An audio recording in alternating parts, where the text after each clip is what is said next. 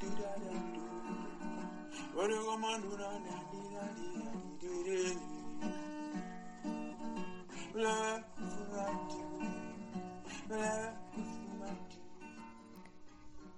podcast is an excerpt from the book Path to Navalagala, written by Katrina Mitchell.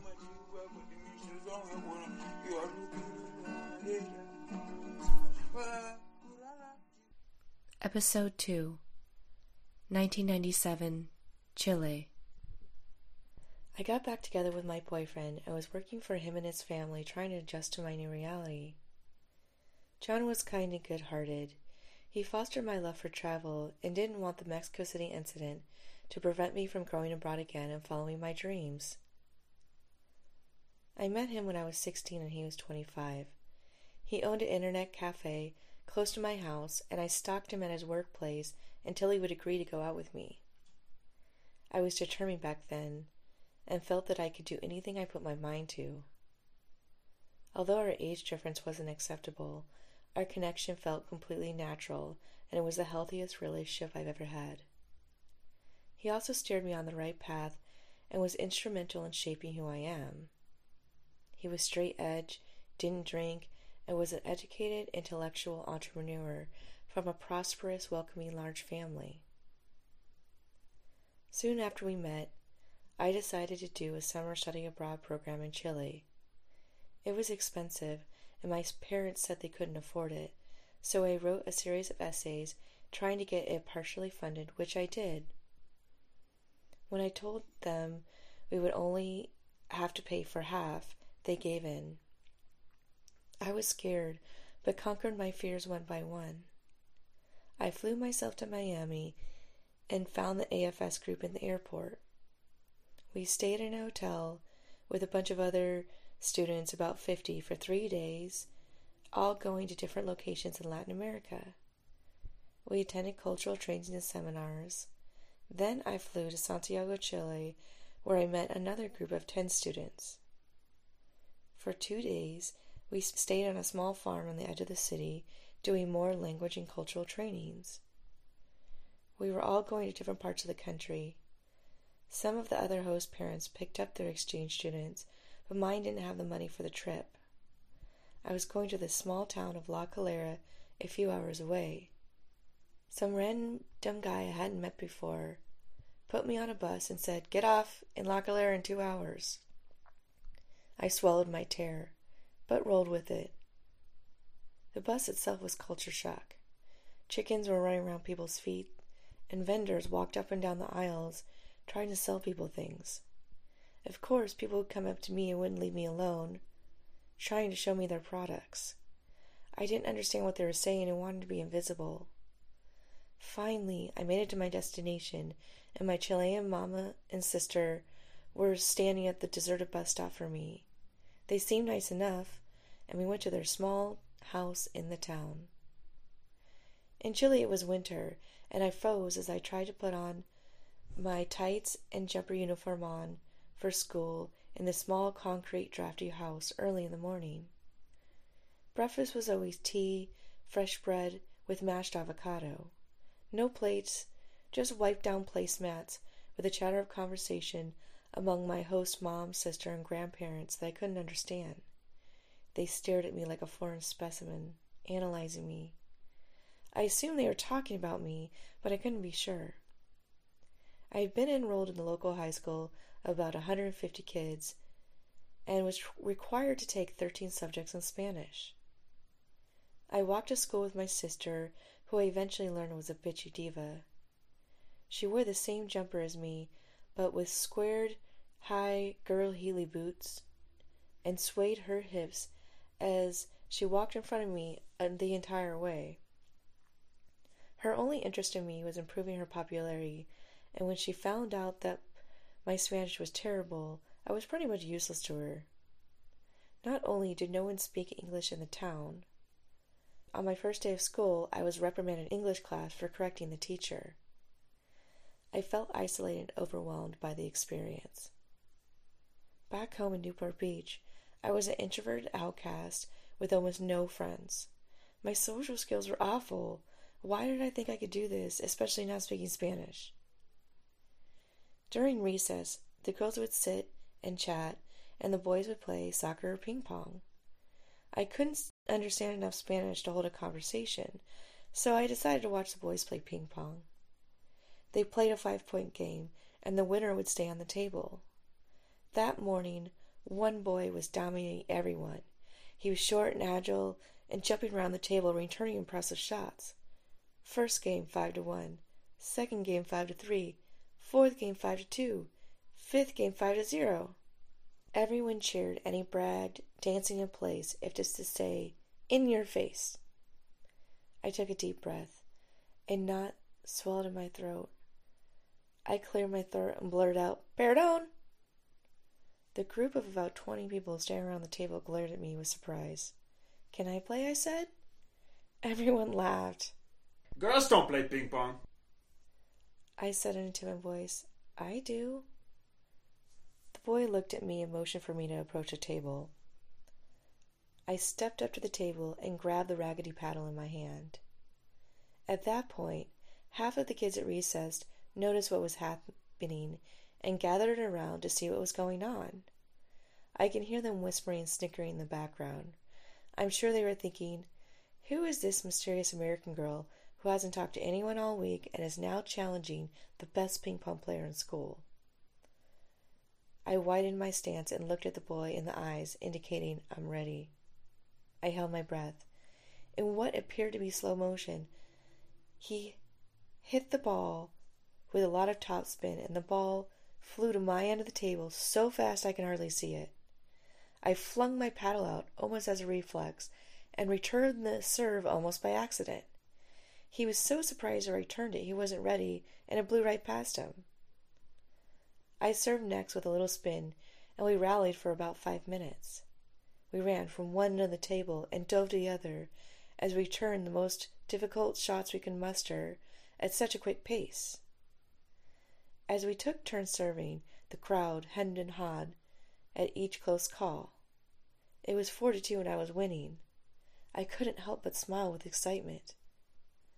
The boy had an intense look of focus on his face, like losing to me would be the most humiliating thing in the world. We hit the ball back and forth for a long minute, and then my return hit the tip of the edge of the table, causing it to immediately hit the ground, making it impossible to return. Everyone stood there in awkward silence, looking at the boy in disbelief. Time seemed to stand still. I could feel my heartbeat. Boom, boom, boom. I stared at him, expecting him to have a total fit. His serious expression suddenly turned to a huge smile. He ran over and hugged me, squeezing me, lifting me up like we were old friends. Everyone cheered and laughed. Alvaro was my first friend in Chile. We played soccer and ping pong, and I started hanging out with him and his friends, the cool troublemaker group. Some girls belonged to that group too, and I became close friends with them as well. My Spanish slowly got better each week, and I felt like a changed person having a group of friends for the first time in my life. I thought, maybe there isn't something wrong with me after all. Perhaps it's those superficial Newport Beach people who are the problem. As I embarked down this road of self-discovery, I was also curious about boys.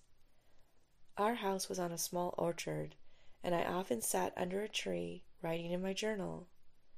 I documented every day in detail, trying to make sense of my surroundings, and it kept me sane at a time when I was unable to have a full conversation with anyone. One day, when I was sitting in the backyard, a guy named Oscar came over and was introduced to me as a family friend. He was tall and handsome, college guy. He spoke more English than anyone I had met, and he asked if he could take me to a movie. The only movie theater was in the next town, but my family said it was okay. We zoomed off on his motorcycle and went to the neighboring town, which was slightly bigger, with a lot more fun things to do. His goal was to sleep with me, but I was adamant about only making out. At the time, I thought it wasn't cheating if I didn't have sex, and I was on a different continent anyways. As I started hanging out with him more, I realized all the girls seemed to know him. I later found out that he was the town playboy, and I had pretty much given myself the reputation of being a slut just by being seen with him. He increasingly became unstable and frustrated that I wouldn't sleep with him. One day, he took me to a pristine lake outside the little town. It was surrounded by green rolling hills, horses, and beautiful trees. We hung out there for a bit, and then he insisted on taking me to his university, which was several hours away. I told him I couldn't go, and he refused to take me back home.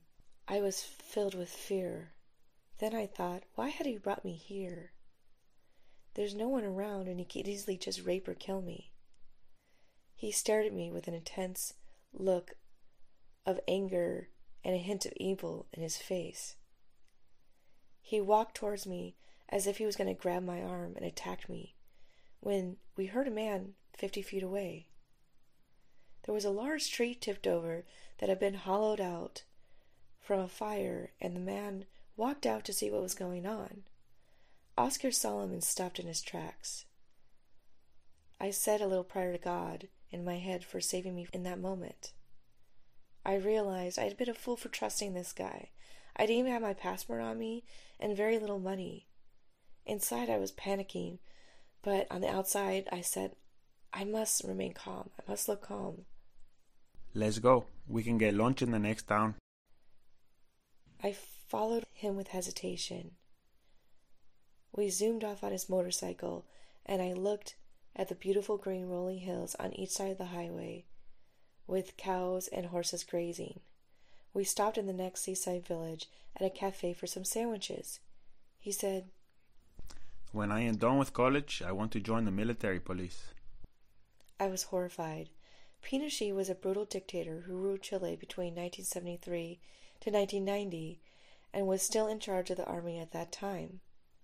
The massive human rights violations of the military and police were well known and among the worst in the world.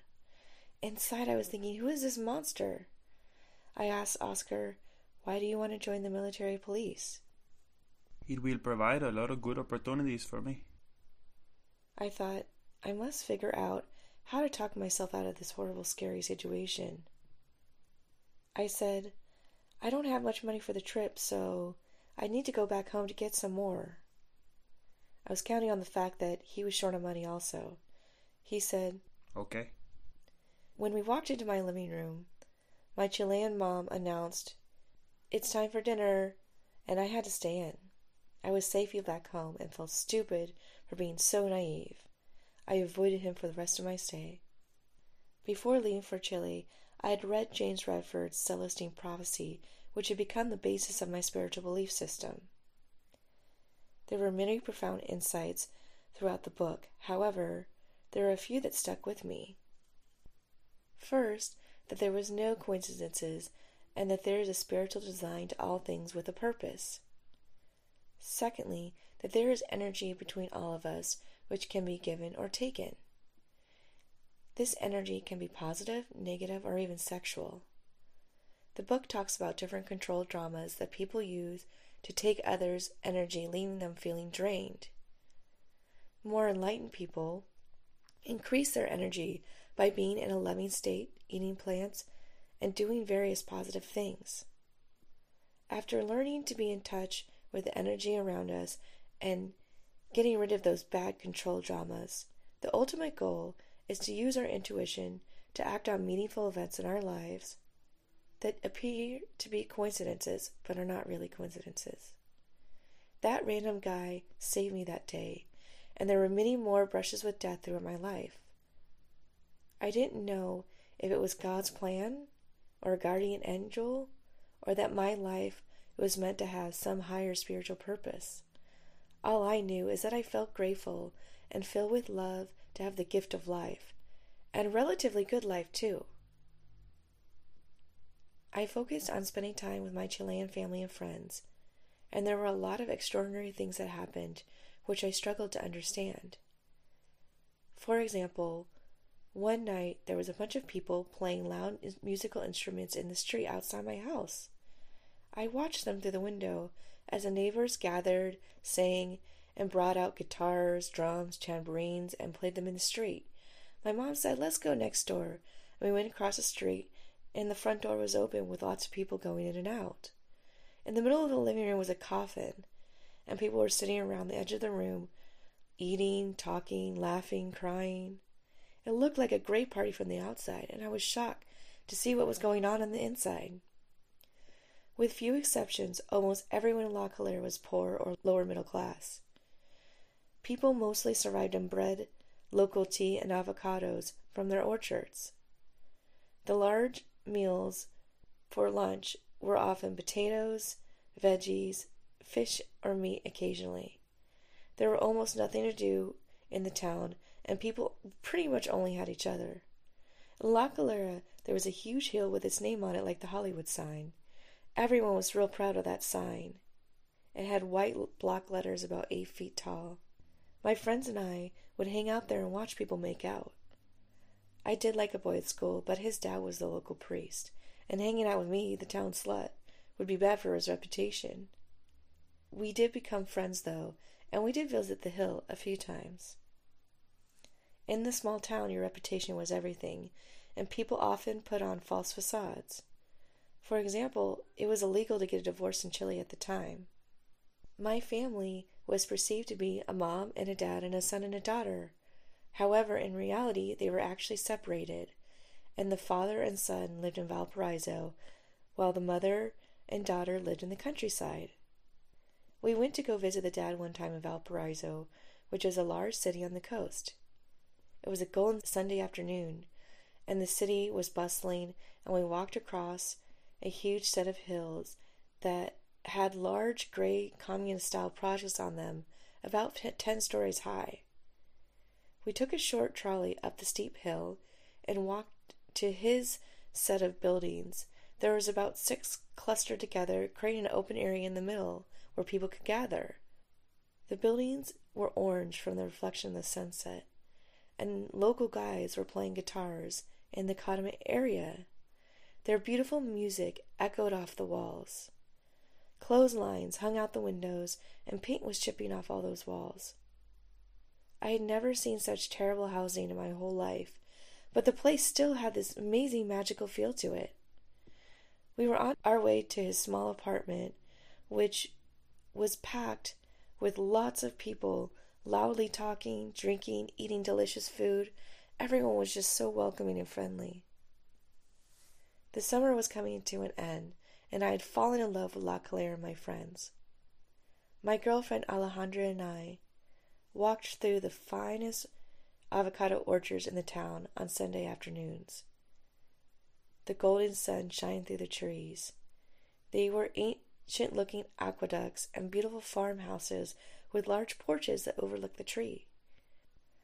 Wealthy people that stayed in Valparaiso owned the orchards and were rarely there.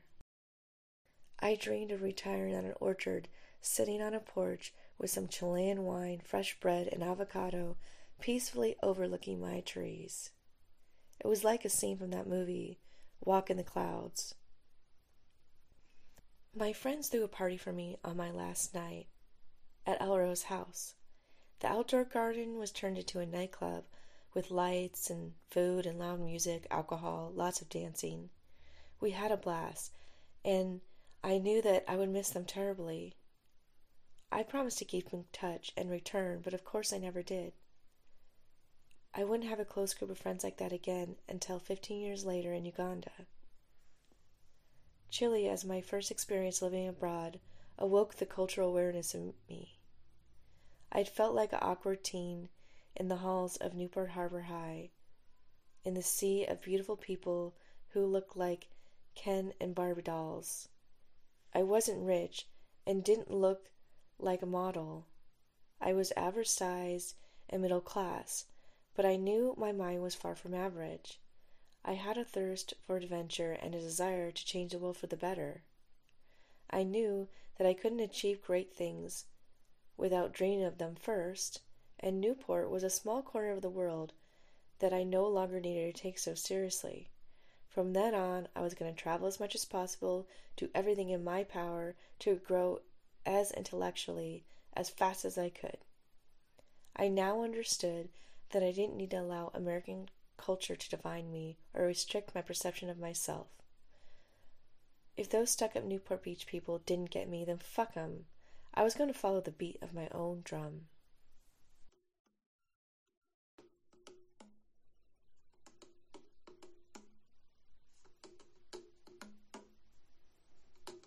This podcast is a production of Cultural Junkie Press and an excerpt from the book Path to Navalagala, written by Katrina Mitchell. Thank you to Arsenio Ndev for the music and Danny Bashnahan for lending his voice to this episode.